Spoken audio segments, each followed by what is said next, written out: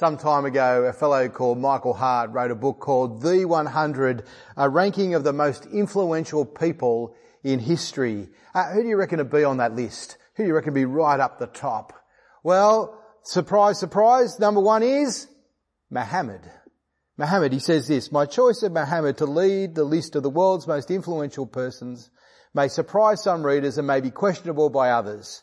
But he was the only man in history who was supremely successful on both the religious and the secular levels. Today, 13 centuries after his death, his influence is still powerful and persuasive." Now, bear in mind, this is a white American who's writing this. He's no fan of Islam. And whether you agree with him or not, what he goes on to say is that Muhammad's followers are more zealous to obey him than the devotees of any other group, religious or otherwise. And they're like that on a mass scale. You might think of the odd group of zealots following people like David Koresh, who give their lives for him, but it's not on the scale of Islam. You have millions of people 5 times a day bowing towards Mecca, the place of Muhammad's triumph in prayer. Number 2 on the list. Well, you guessed it, it's Isaac Newton, the guy who gave us maths and science and gravity. Well, he didn't give us them, he didn't make it, he just realised how they all worked and put the system together. But to him, to Michael Hart, Jesus ranks number 3.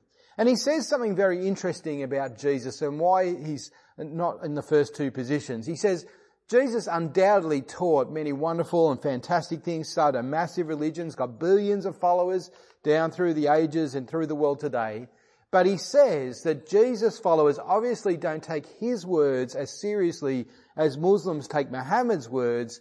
And his great example of that is our passage from today. One verse from it, "Love your enemies and do good to those who hate you, pray for those who persecute you." And he looks around the world at Christians and Christendom and Christian leaders and he thinks, who does that? Christians do none of those things. Now, my guess is that not many of us have experienced a true enemy, someone who just absolutely hates us and is out to ruin us and make our life a misery.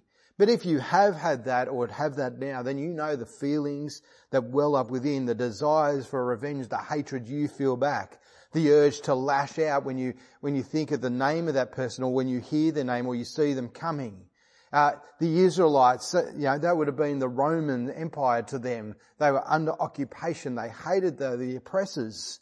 And if you've experienced that, you know exactly who that person is. And I take it you know how difficult Jesus' words here are. For most of us, we can probably think of people we don't like that one much or don't agree with or maybe even make life tedious around the office or a family member, but we wouldn't necessarily call them enemies. But Jesus' words are just as applicable and they probably still make us just as uncomfortable. Love that person? Really, Jesus?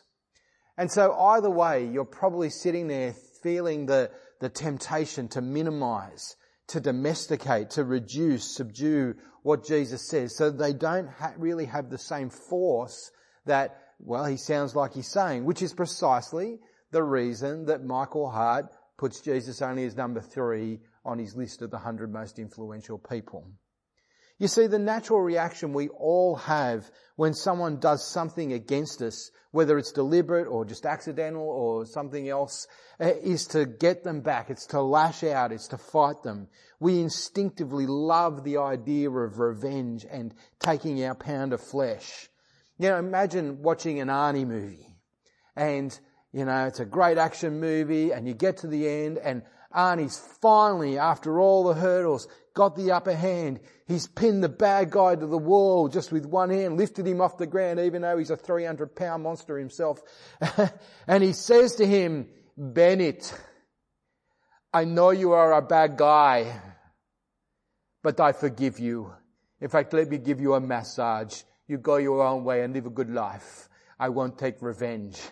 That movie would just tank at the box office. People would be standing up, yelling for their money back at the door, because we want to see the bad guy get blown away. We want to see the hero win, and we at least want to have the police come in and do something about it, even if the hero won't.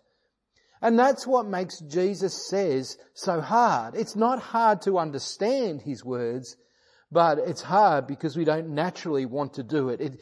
It goes against every fibre of our being. And it's one of those miracles of God when we can come to grips with it and we start to learn how to live as Jesus tells us to here. Now, before we get into it, we've got to look at the context. Jesus, remember, has been swamped by crowds. They've come because he's a great healer. They've been bringing their sick from their family, from all over the place, from hundreds of kilometres. It's an international crowd. They've been flooding into the cities, and he's withdrawn now to the country and up onto a hillside in order to teach his disciples. To teach them, if you want to be my follower, this is what life's going to look like. This is what the lifestyle of the kingdom of heaven is. This is how to be fishers of men. The Sermon on the Mount is discipleship training. This is what Jesus wants from us, is how to be a follower of his. He's not teaching them doctrine. He's not teaching them the doctrine of salvation or of the Holy Spirit or how predestination works or what heaven looks like. He's dealing with the character and lifestyle of his people, and particularly how it is that we're to be different to everyone else. So different, in fact, that will be like salt. And it hasn't lost its saltiness. It's just worthless and just blends in and bland. We're like to be like a light on a stand, not under a bowl. The light that's hidden, the light, the room, or like a city on a hill. Completely different to the way that the world operates. Different in motivation. We do good, but we don't do it to get praise for ourselves. Jesus' disciples do it to bring praises to their Father in heaven. Remember back earlier in the chapter. And different in their standards. Jesus calls his disciples to have a righteousness that's far greater than even that of the Pharisees, who, mind you, were the religious do-gooders, who always kept the rules, who were always down on everyone else because they just lived so righteously.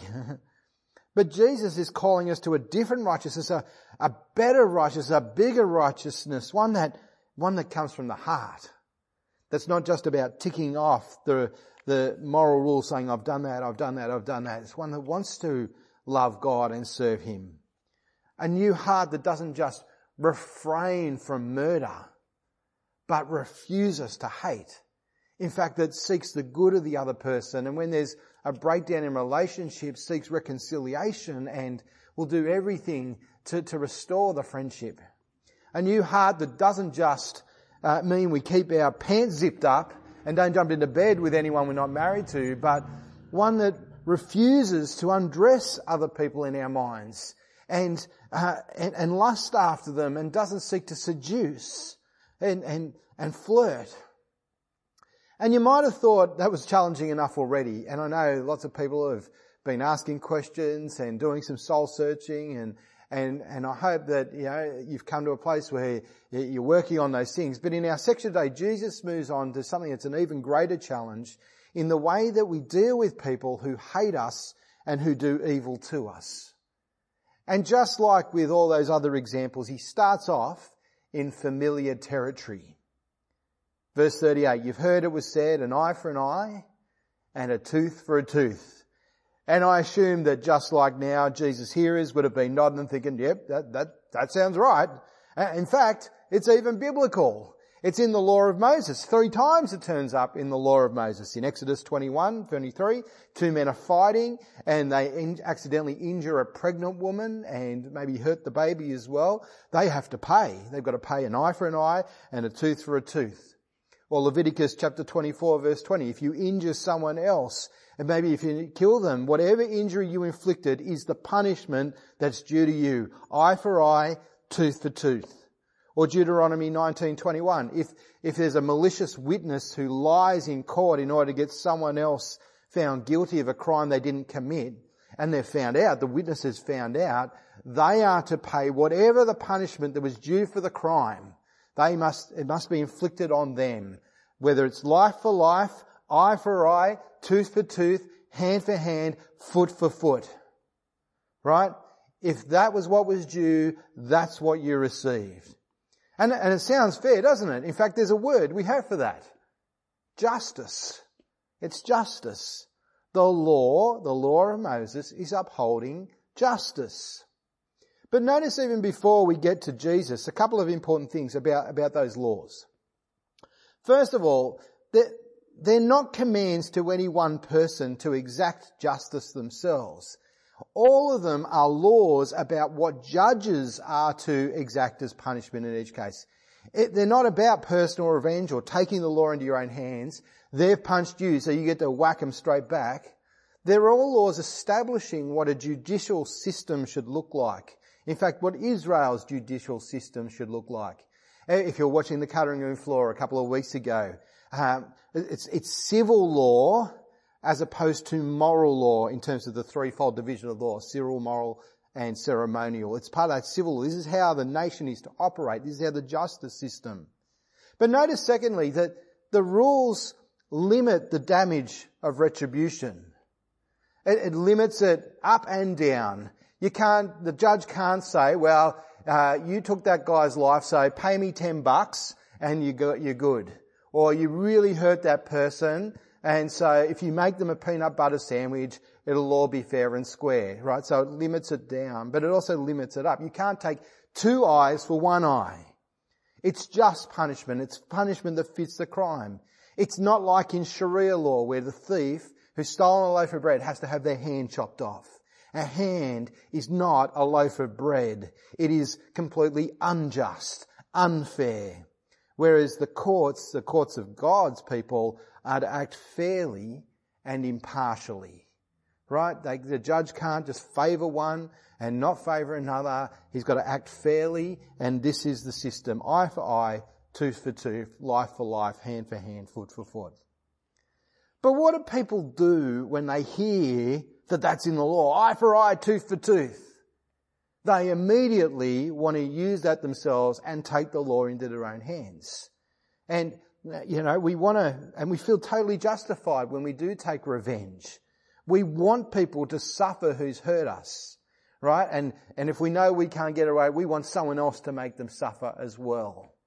If it's the police or a friend, your big brother's going to come and bash you up just like you were threatening to bash me up. But like every example so far that Jesus has given, Jesus, he's like a black belt in verbal martial arts. And he puts the moves on. He's going to sweep our legs from right under us. Hear what he's got to say. Verse 38. You've heard that it was said, an eye for an eye and a tooth for a tooth. But I tell you, here's the leg sweep, don't resist an evildoer. On the contrary, if anyone slaps you on the right cheek, turn to him the other also. As for the one who wants to sue you and take away your shirt, let him have your coat as well. And if anyone forces you to go 1 mile, go with him 2. Give to the one who asks you, and don't turn away from the one who wants to borrow from you. He's not undermining the law of Moses at all. He's not attacking the judicial system and the way it should operate. But he's probing so deeply, isn't he, into our hearts. In fact, what he's doing is heart surgery on us.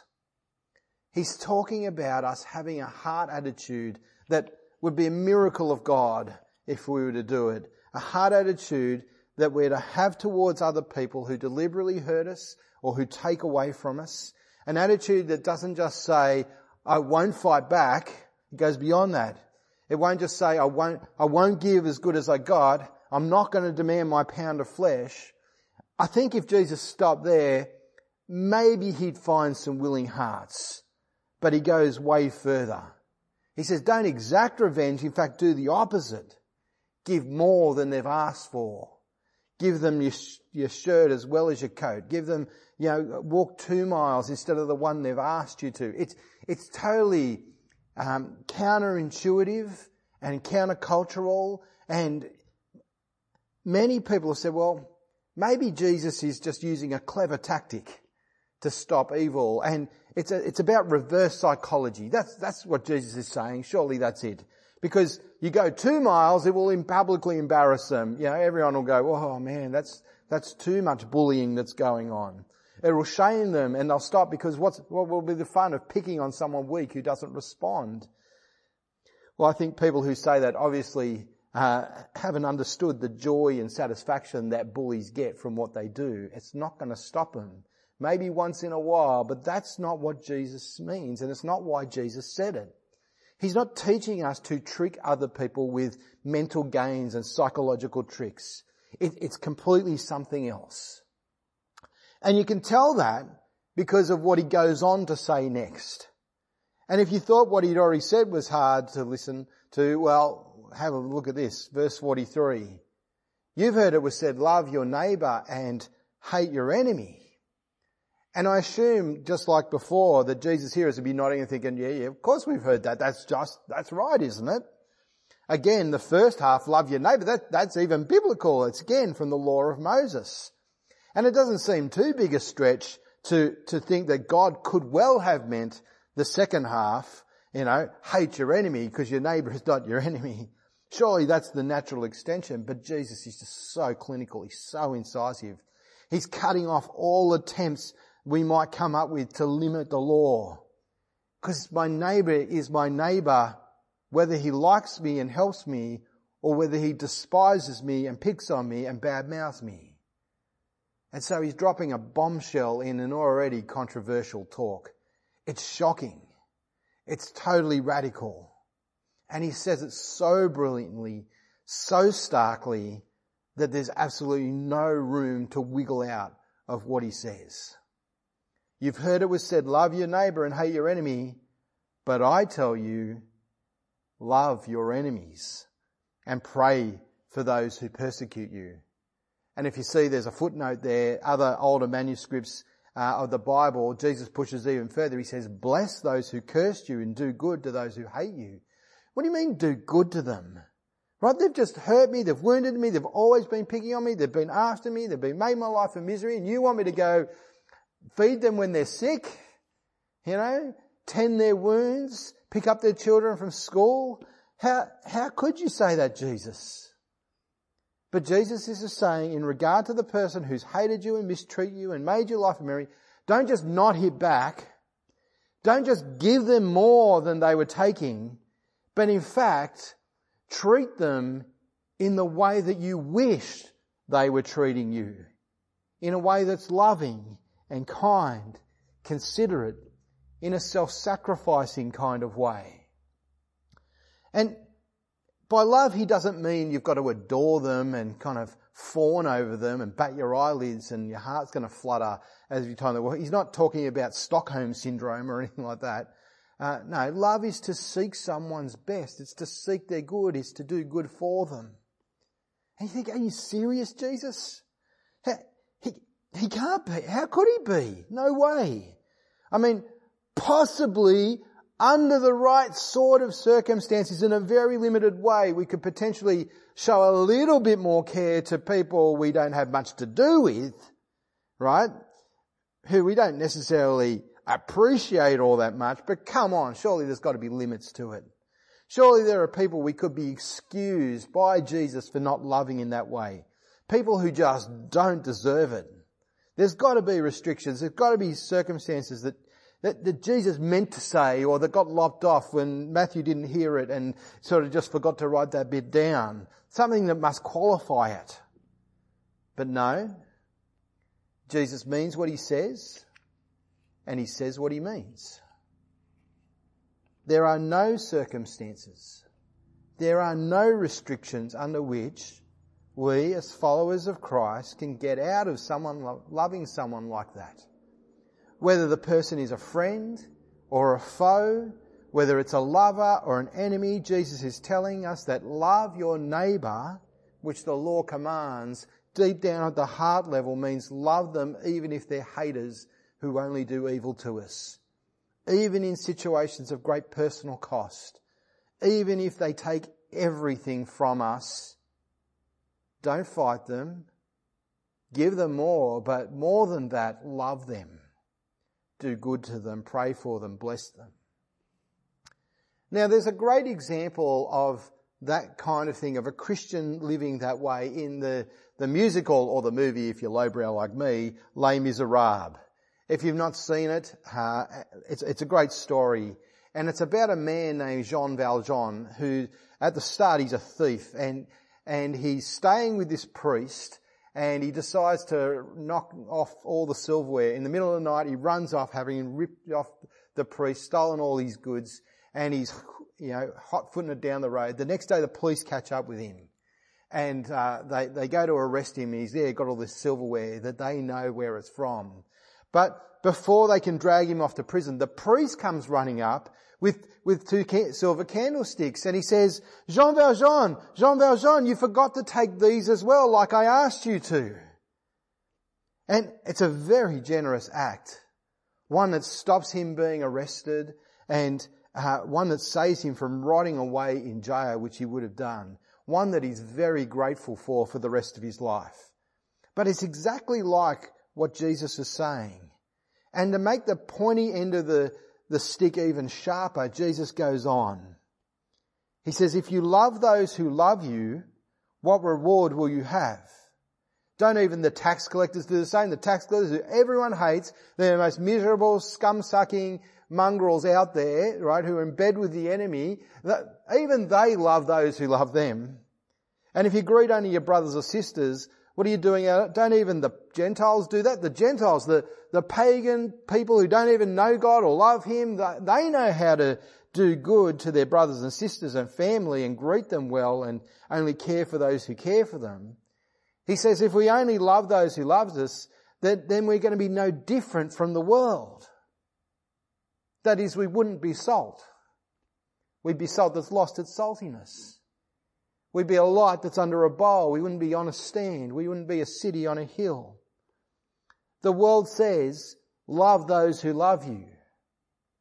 The world says, scratch my back and I'll scratch yours. The world says, you look out for me, I'll look out for you. The world says, my love is totally conditional on whether you're nice to me and your attitude towards me and whether you're going to make me feel good. Jesus says, love unconditionally, without restriction, without condition. And the question is, why? Why does he tell them to love like that? How could there be any good reason, Jesus, to say such a thing? And as I said, it's got nothing to do with reverse psychology. It's something else entirely. And Jesus tells us exactly the reason why we should love in the way that he says, why his disciples have to love the way that he says, from the heart. Not like the world. It's there. You see it? It's in verse 45.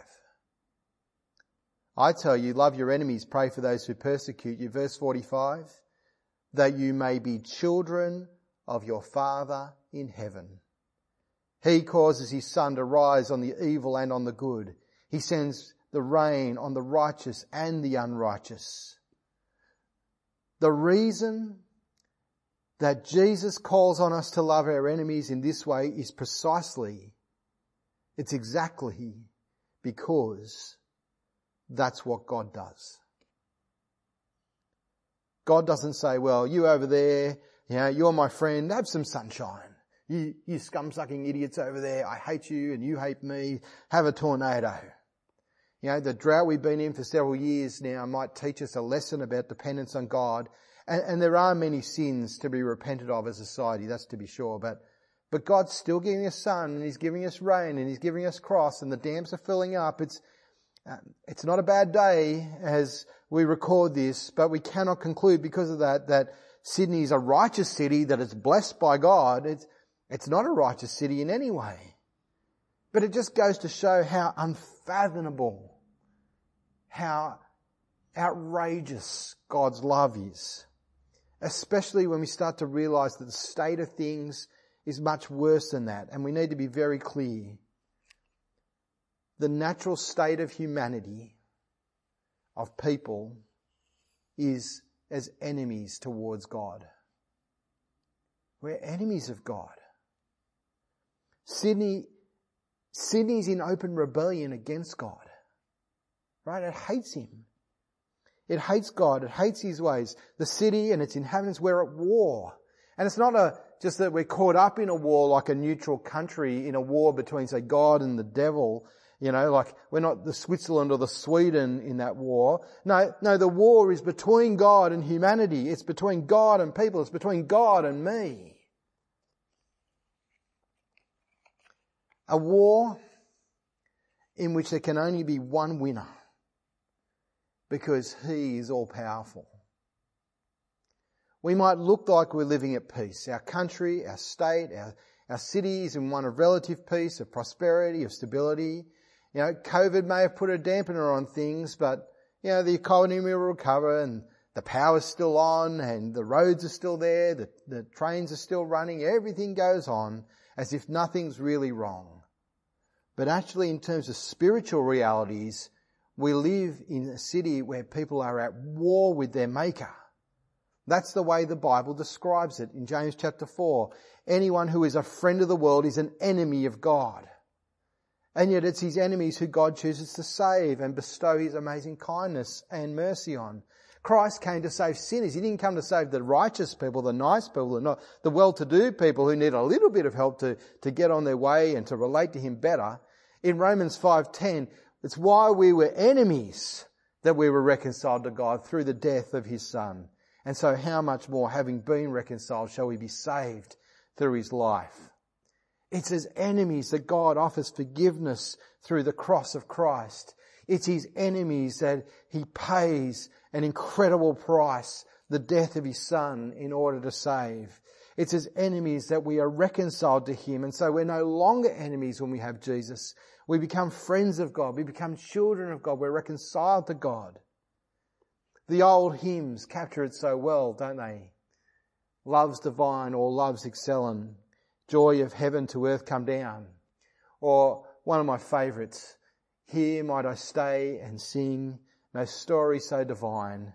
Never was love, dear King, never was with grief like thine. This is my friend indeed, in whose sweet praise I all my days could gladly spend. And God is calling us who have been granted such tender mercy and forgiveness and love, who've experienced that love and experienced that reconciliation. He's calling us to act in the same way towards our enemies. Not because they'll necessarily change. Most likely they won't. Not because they won't slap us on the other cheek or kick us when we're down. They most probably will. In fact, let them. But do it because he has gladly accepted the loss himself. And he wants us to be like him. Now that's a costly and a difficult thing which he's calling us to. And those of us who are in the midst of experiencing tremendous difficulty and with particular individuals, I'm not suggesting any of this is easy. Nor am I trying to belittle what you may be going through, the feelings that are going on in your heart. I have sat and cried with many people over broken relationships where the other person has refused to offer any relief. I know it's hard. And I'm not suggesting it'll ever be easy. It may do, and in God's kindness there may be relief, and God may well change the person. But Jesus is clear here, it's not dependent on the responsiveness of the other person. It's not. It's because that's what God does to us and we're to be like him. So how do you do it? How would you even start? What does it look like to love your enemy like that? Well, Jesus gives us some very practical things to do. And if you don't know what else to do, here's three things to begin with. They're all in verse 43, if you include the footnote as well. The three things are bless, do good, and pray. Bless, do good, and pray. He says, bless, don't curse. Don't curse them behind their backs, but wish them well. Like really wish them well. Speak kindly with them. Don't argue the toss every time. Don't tell them to go and get stuff. Genuinely, from the heart, want the best for them and tell them. So when your friends want to write them off and they tell you to get stuck into them, don't be a party to it. You know, you're standing around the coffee machine at work.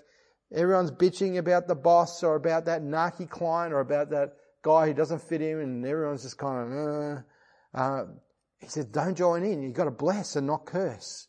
And so that's the first thing. The second one, number 2, do good to them instead of evil.